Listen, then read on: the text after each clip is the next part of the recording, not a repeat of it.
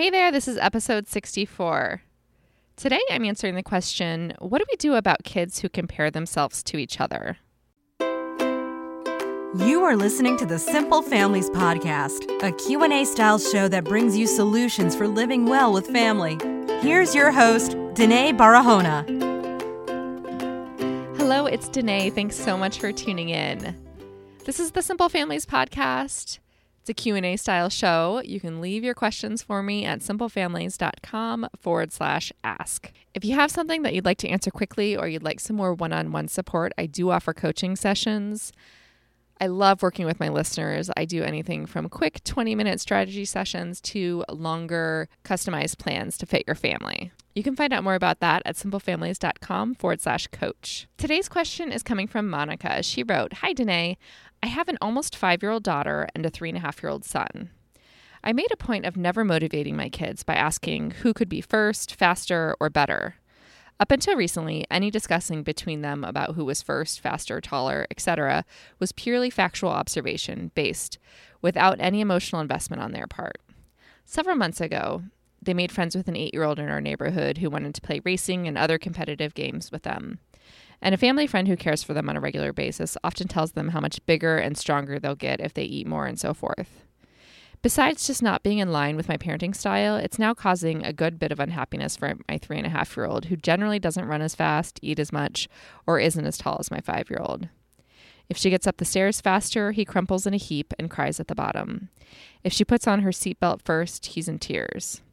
If he sees a younger kid doing something, he makes a point of telling them, 'I'm better than you, I'm stronger than you.' Telling him it doesn't matter who's first or it's not a race doesn't help anything. I'd love for things to go back to being more matter of fact for him and for him not to have the need to compare himself to others. Is there anything I can do? Thanks so much." Thank you for your question, Monica.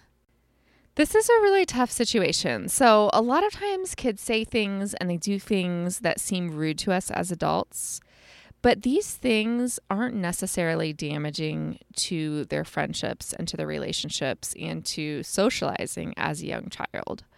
So sometimes I'll hear kids on the playground say things like, "You stink," or "Get out of my way."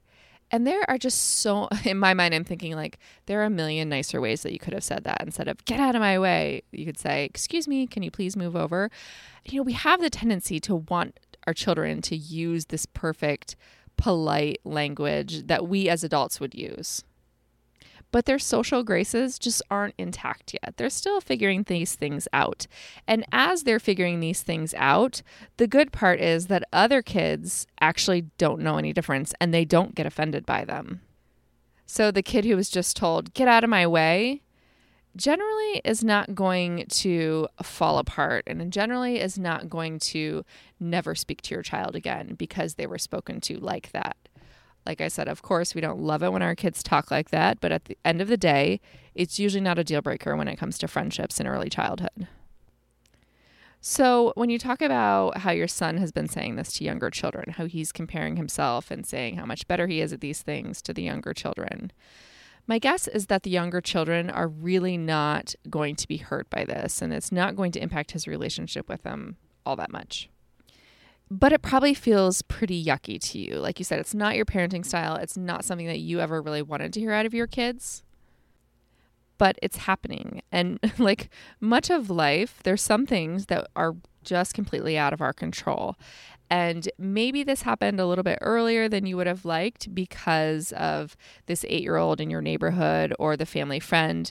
But the reality is that some kids just really have a competitive spirit, and it sounds like your son is that way. It sounds like your daughter's been exposed to these same things and it hasn't had the same impact on her, which makes me think that it might not entirely be to blame on these external people, and the reality might be that it is an element of your son's personality that he is very competitive and he wants to do his best and he wants to stay on top of things. It's human nature to get distraught when you lose and to celebrate your victories.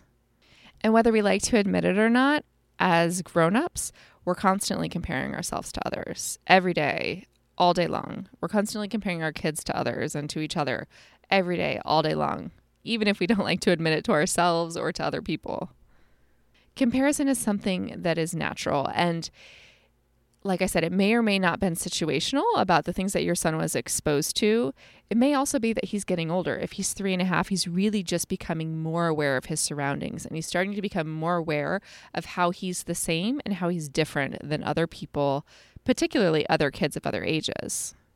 So his increasing self-awareness could very well be playing into this. It sounds like he's a really ambitious kid, and he's really trying to do his best all the time. He's still really young, and he's naturally not going to be as fast and as capable as his big sister. And part of that is something that he's going to have to learn through observing and through practicing. So rather than trying to change his mental state and trying to stop him from actually comparing himself to others, think about teaching him a more socially acceptable way of talking about it. Now, when I say teaching him, these kind of things are really hard to teach kids because their inclination is to use the language that comes naturally to them. What comes naturally is, I'm first, you're last, I did it, I'm better than you, I'm faster than you. Because those are simple words that make a whole lot of sense to kids.